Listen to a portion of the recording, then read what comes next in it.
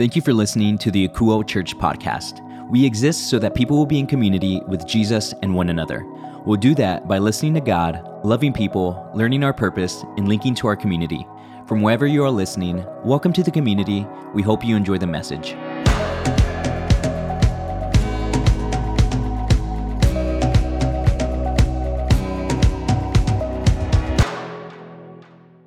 Akuo, it is so awesome to be spending time with you once again. Y'all, I'm always just so happy to be involved in these conversations that we are having based on the word that God gave us to live out this year, which is ready. And the idea behind it is something that I know that you know about if you've spent any time with us this year, is that we are ready right now as currently constructed.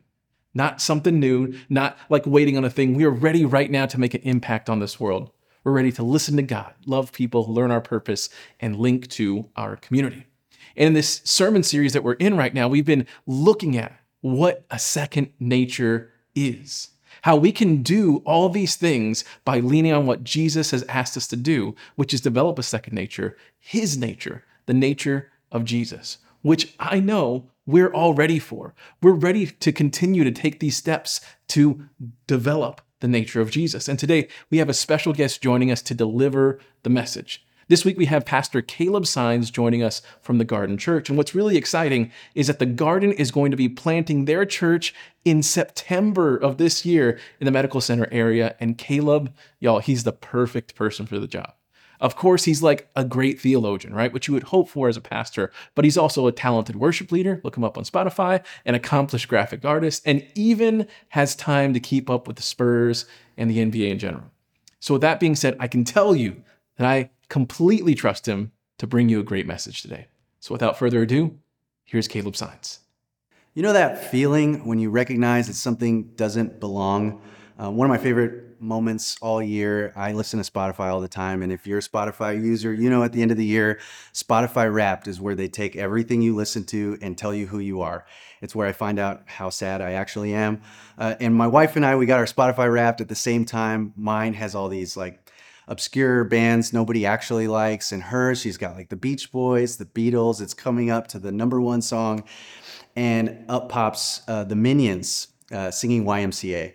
That was her number one song, clearly standing out because our kids take over her aux cord. But we know this feeling of when something doesn't belong. If you're an NBA watcher, one of my favorite things to see is when an opposing player enters the huddle of the other team and it kind of takes a while for them to notice. We see that, it sticks out, this doesn't belong. Maybe you know the feeling of being what doesn't belong. This weekend, if you care about these things, the Barbie movie's coming out. And I was talking with Abel before the sermon about what does it look like to feel like you don't belong.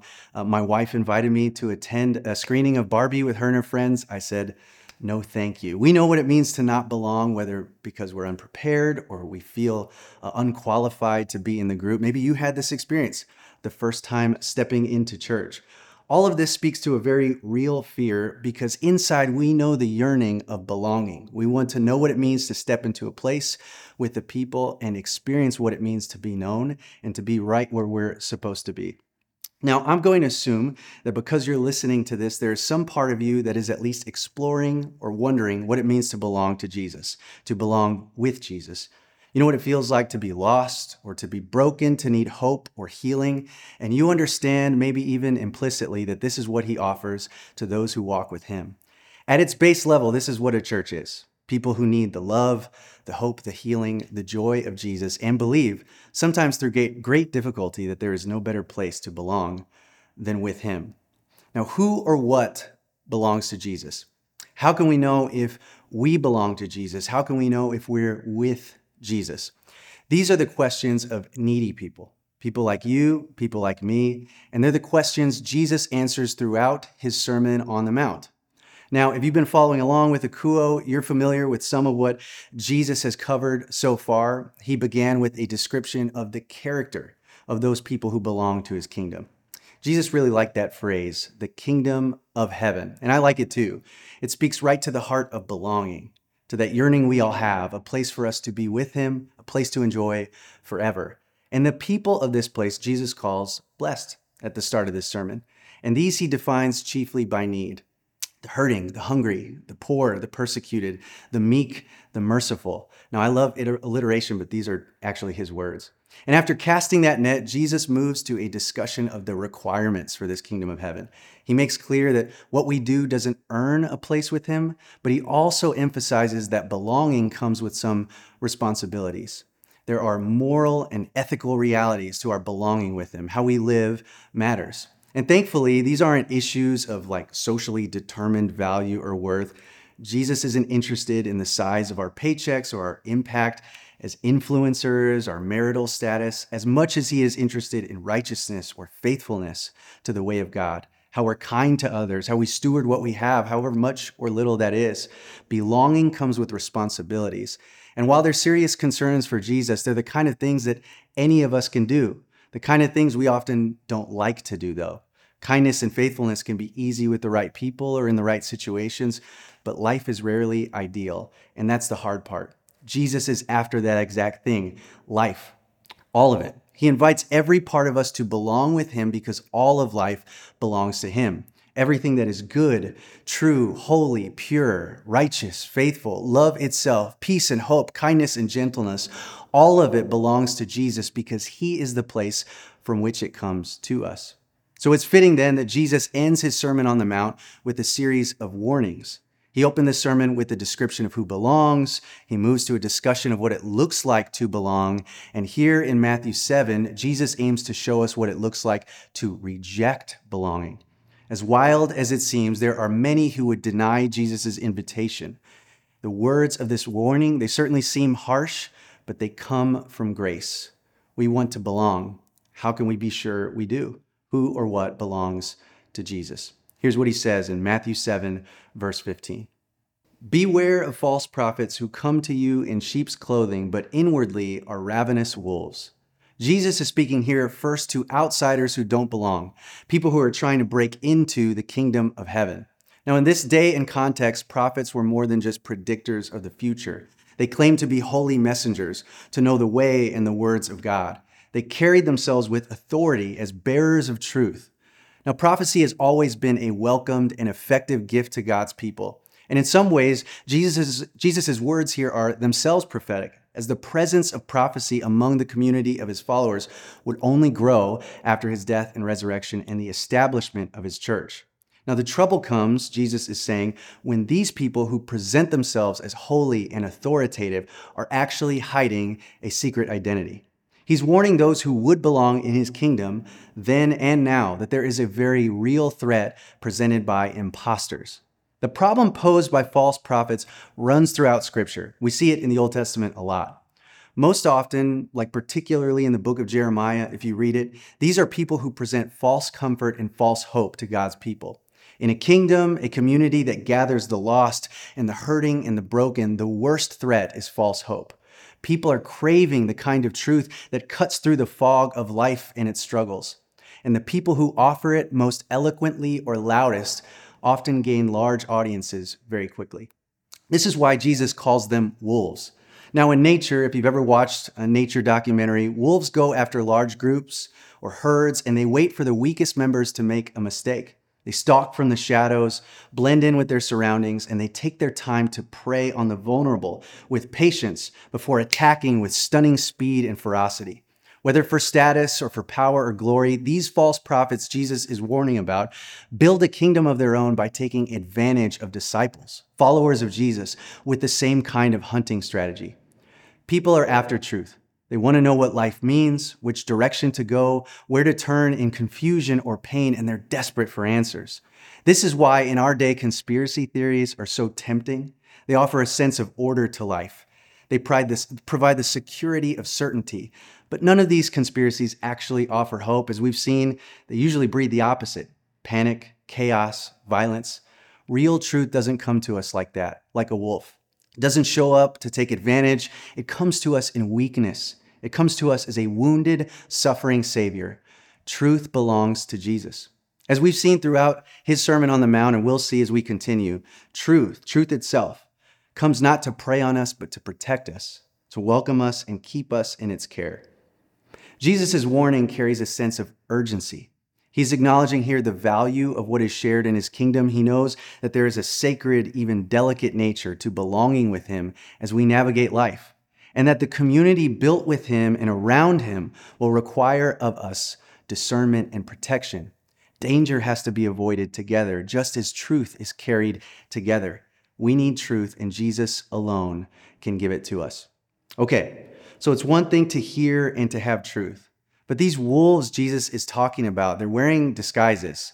And I know sheep and wolves, they're very different, but apparently these disguises are pretty convincing. So the threat sounds not just urgent, but scary. There are imposters among us. I'm thinking of the movie Alien, like which one of us has it? The call is coming from inside the house. We know the feeling of imposters among us. Jesus warns us about the threat of false prophets, outsiders trying to break in and break apart his kingdom. And after describing this threat, he offers us a test. Truth belongs to Jesus, and here's how to spot the difference, and it's surprisingly really easy. He continues in verse 16. You will know them by their fruits. Are grapes gathered from thorns or figs from thistles? In the same way, every good tree bears good fruit, but the bad tree bears bad fruit. A good tree cannot bear bad fruit, nor can a bad tree bear good fruit. Every tree that does not bear good fruit will be cut down and thrown into the fire. Thus you will know them by their fruits. In his commentary on Matthew, R.T. France points out that the Old Testament gives us some tests for prophets. There's a historical test, like does what they predict actually come true? There's a theological test. Do their words lead people to follow God or idols? But there's a third test, one that Jesus is pointing to here. It's an ethical test. Do the lives of these prophets reflect the character of who they claim to worship? This is a test not just for prophets, but for anybody who would claim to know the truth and belong in the kingdom of heaven that Jesus brings to us. It has broader implications. It applies not just to these self-proclaimed prophets, but to followers of Jesus as well. After all, we carry the words of Jesus that we've heard, just like prophets claim to. We understand that to follow him is also to represent him. Now, we might avoid predicting the future and therefore be exempt from the historical or theological tests I just mentioned. But the ethical test is one that everybody who belongs to Jesus or claims to must face. Do we belong here? Now, that's an existential question as much as it is one for a community to ask. How do I know that I'm on the right path? How do I know that I'm with Jesus? We'll be tempted to answer these questions with the kind of certainty that comes from performance or productivity. Am I earning this place? Am I doing what is necessary to hold my spot? These are questions of scarcity and insecurity. They actually put us at the center of the kingdom of God's gravity. To ask and answer this way is to make ourselves false prophets because it's to make ourselves the truth. And that's a burden we can't bear. At a certain point, and usually in the course of a life at many points, each of us will be confronted with the painful reality that we don't hold our life together. Our compasses are often broken. We exaggerate our abilities. We are clumsier than we anticipate. We can't see very far ahead of us. We are poor foundations for truth. This is why what Jesus is showing us here is so gracious. What he says is that the real test of belonging is not a matter of what we make, but of what is made in us. The use of fruits here is instructive. Jesus knows we want to belong and to flourish, that we want to grow with purpose. He knows we were made to desire life to the fullest, and he's offering it with one key condition. You have to be planted and rooted in him. Now, false prophets may make convincing claims to the truth, but they can't fake fruit. Their words and counsel will always lead to divisiveness, bitterness, sin, destruction. They'll never be able to produce the life of Christ, the life we yearn for, because they are corrupted. The rotten fruit that Jesus describes that we eventually see on the ground beneath them, it points to something that has been festering for much longer than we've noticed. Sickness starts in the roots. Now, followers of Christ are meant to be different. We're called to bear goodness, the kind that isn't for us as much as it is for the world around us. It's fruit that blesses, that nourishes. And we are called to bear this fruit not out of our own power or invention, not out of our giving, but out of our openness, our receiving. We know this because those good fruits that Jesus is talking about, they would have looked very familiar to anyone who had encountered or heard about his ministry. They would have seen these fruits on full display in his words and in his works and in his countenance and his relationships too. Jesus showed people what goodness looks like in everything that he did. And that's the kind of fruit we're called not just to enjoy in belonging with him, but to bear as he does for the world around us. I like how one commentator I read put it. To bear fruit means simply to reproduce what has been sown. In other words, we bear the fruit of where we're planted. It's an unavoidable reality of living and being in the world. You may not see the roots underground, but you'll always see them in the branches above. Because in the end, like truth, goodness belongs to Jesus. He has an exclusive claim to it. He's the truth we crave, and he's the life we long to live. The good fruit is his to bear out in us. It is birthed from a transformed center. And if we're not connected to him at the deepest parts of who we are, the places people can't see, the spaces where our real identity hides, we'll never truly know the joy of belonging.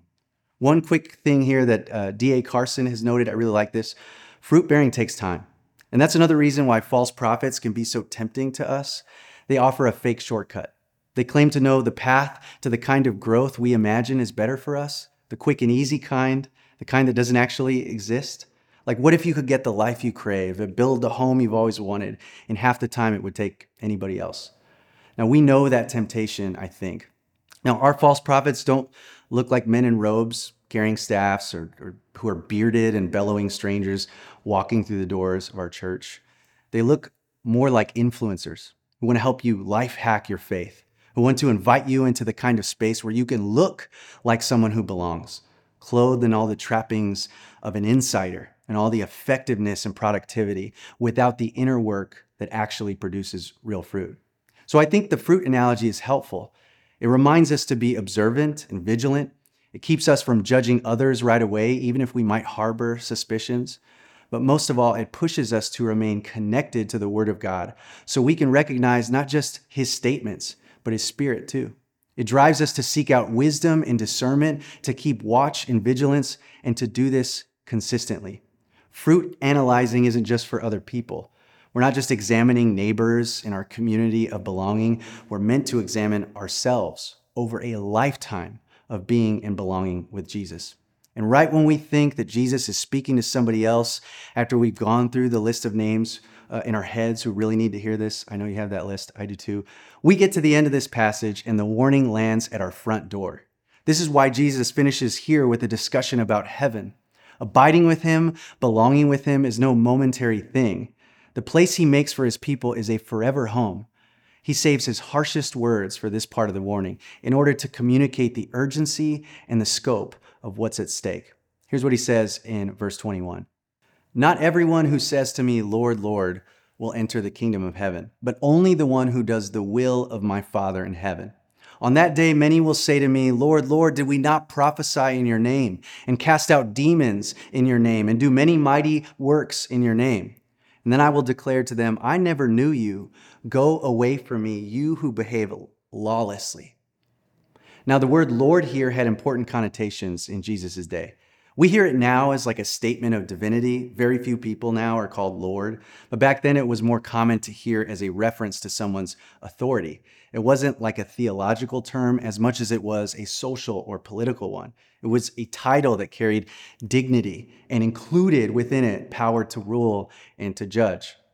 That it means more to us on this side of Jesus' resurrection isn't surprising. Like everything Jesus said would point to the work of the cross and the hope of the empty tomb.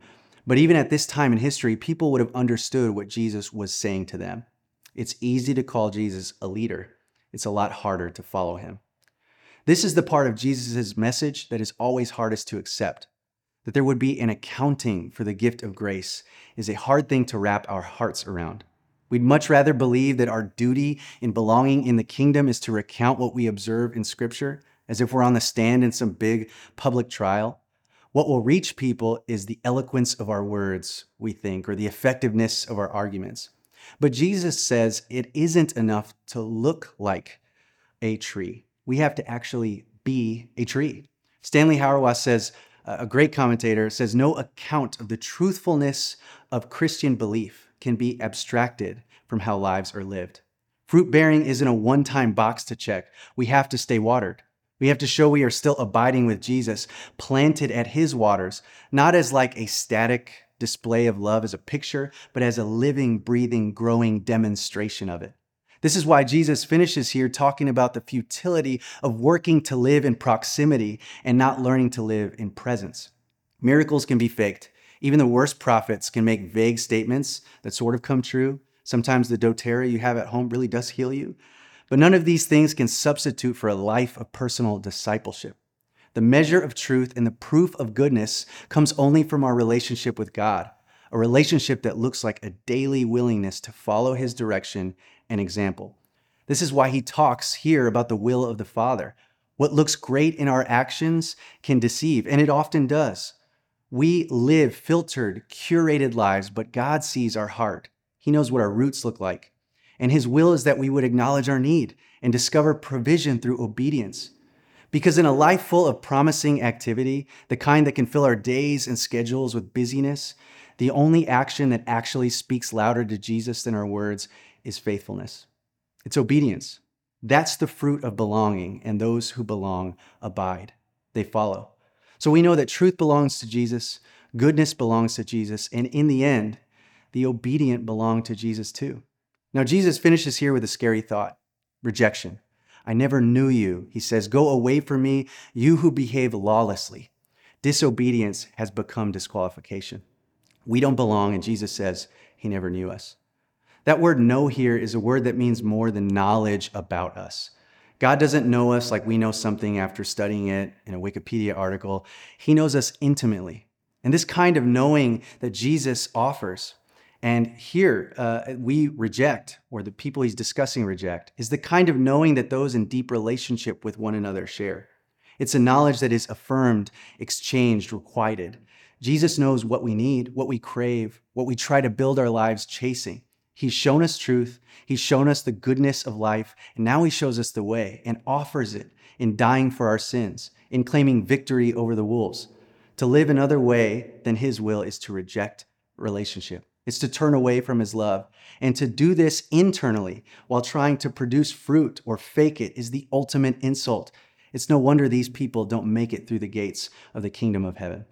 But this isn't the end. Jesus is gracious and kind, even beyond our understanding. We know in Scripture, Peter denies knowing Jesus 3 times and still becomes one of the most important figures in our faith. There's a phrase Jesus uses elsewhere in Matthew in relation to what he's talking about here.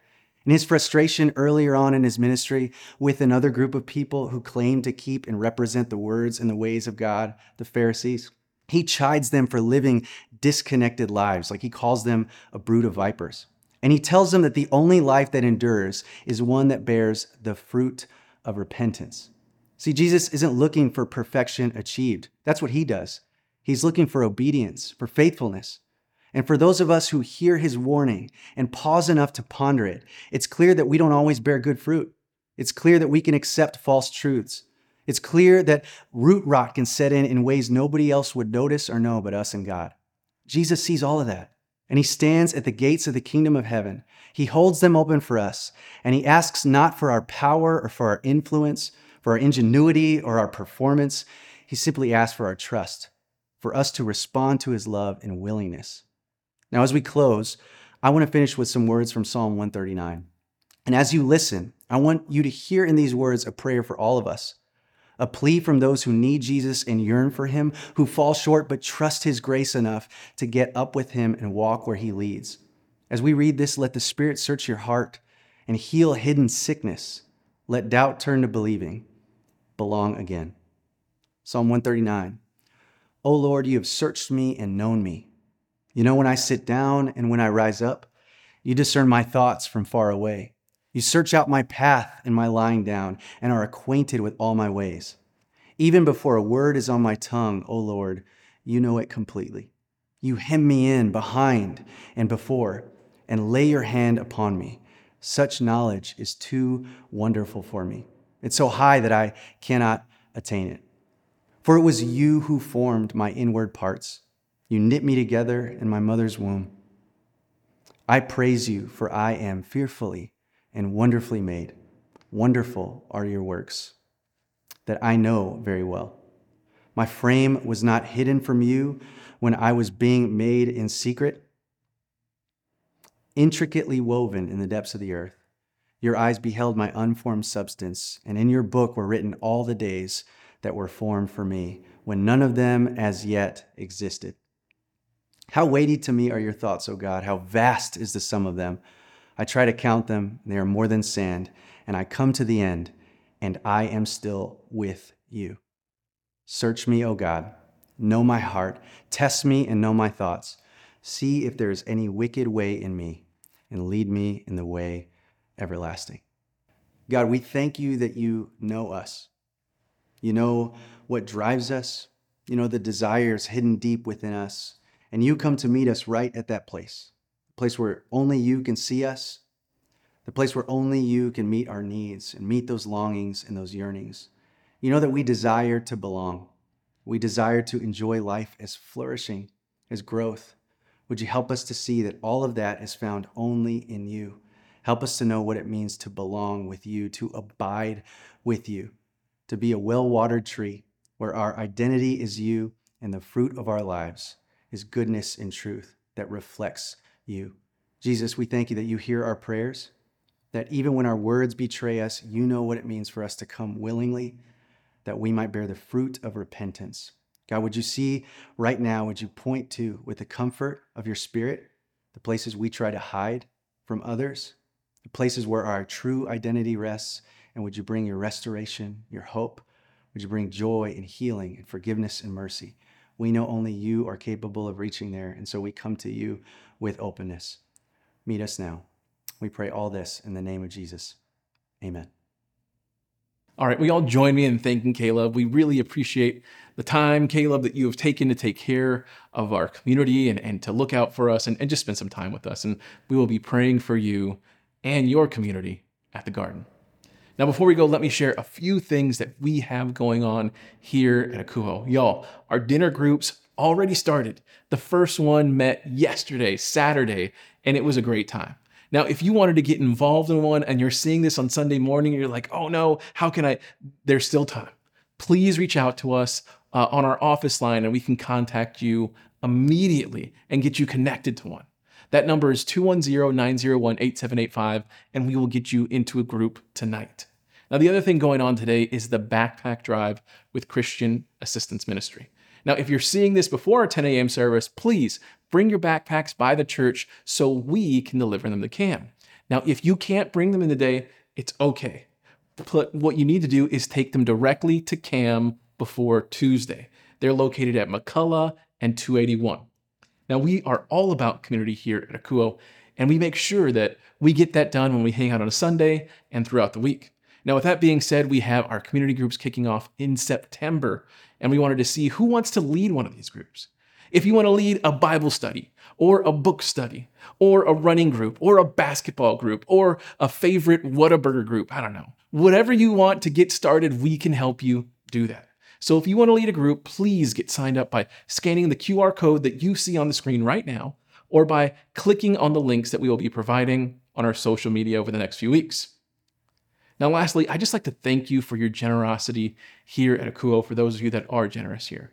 I just want you to know that we are doing our best to give our time, talents, and treasure to make sure that people in our community have access to those exact resources. Whether it's a single mom or some students that need some help with things or whatever it might be, we want to be helping out people. Now, I also understand that the possibility of giving and being generous isn't the right thing for you right now. If that's you, that's okay. If things are tough for you right now, please allow us to help you out. We want to be linked to you during your tough time. So if you need anything at all, please reach out to us. Or if you know someone that needs some help, let us know. To do that, all you have to do is go to our website, akuo.church, and click on the Contact Us link. You can also send an email to us at help@akuo.church, or you can call or text the church to the number I just gave you a minute ago, 210-901-8785. Now, if you are willing to give here at the church, the way that you can do that is by going to our website, akuo.church. Now, when you get there, all you have to do is click on the giving link and follow the on-screen instructions. We also have our text to give option. For that, all you have to do is text Akuo, AKOUO, and the dollar amount you want to give to the number 77977. Now, if you don't want to give electronically, we also have our P.O. Box available if you would like to send your gift through a check. For that, all you have to do is mail it to Akuo at P.O. Box 100, 125, San Antonio, Texas, 78201. All right, y'all, that's all that we have for you today. I just want you to know that I love and appreciate all of you, and we'll be praying for you now, and we'll be praying for you throughout the rest of the week. Now, before we go, just allow me to pray over you one last time. So, Jesus, I thank you for the people that you've brought here to hear this message. I pray that as they leave, that they would lean into you, that they'd learn how to know you better, that they'd understand what it looks like to be connected to you and to see the fruit that comes through them in their lives because of their connection to you. We thank you for everything that you're doing here, Jesus. We love you. And we pray all of these things in your holy and precious name. Amen. All right, that's all that we have for you this week. We'll see you next time. Thanks for spending time with us today. You can find this message and any recent sermon available on demand at our website, akuo.church. That's akouo.church. Also, connect with us on Facebook, Instagram, and YouTube by searching Akuo Church. Welcome to the community. We hope to hear from you soon.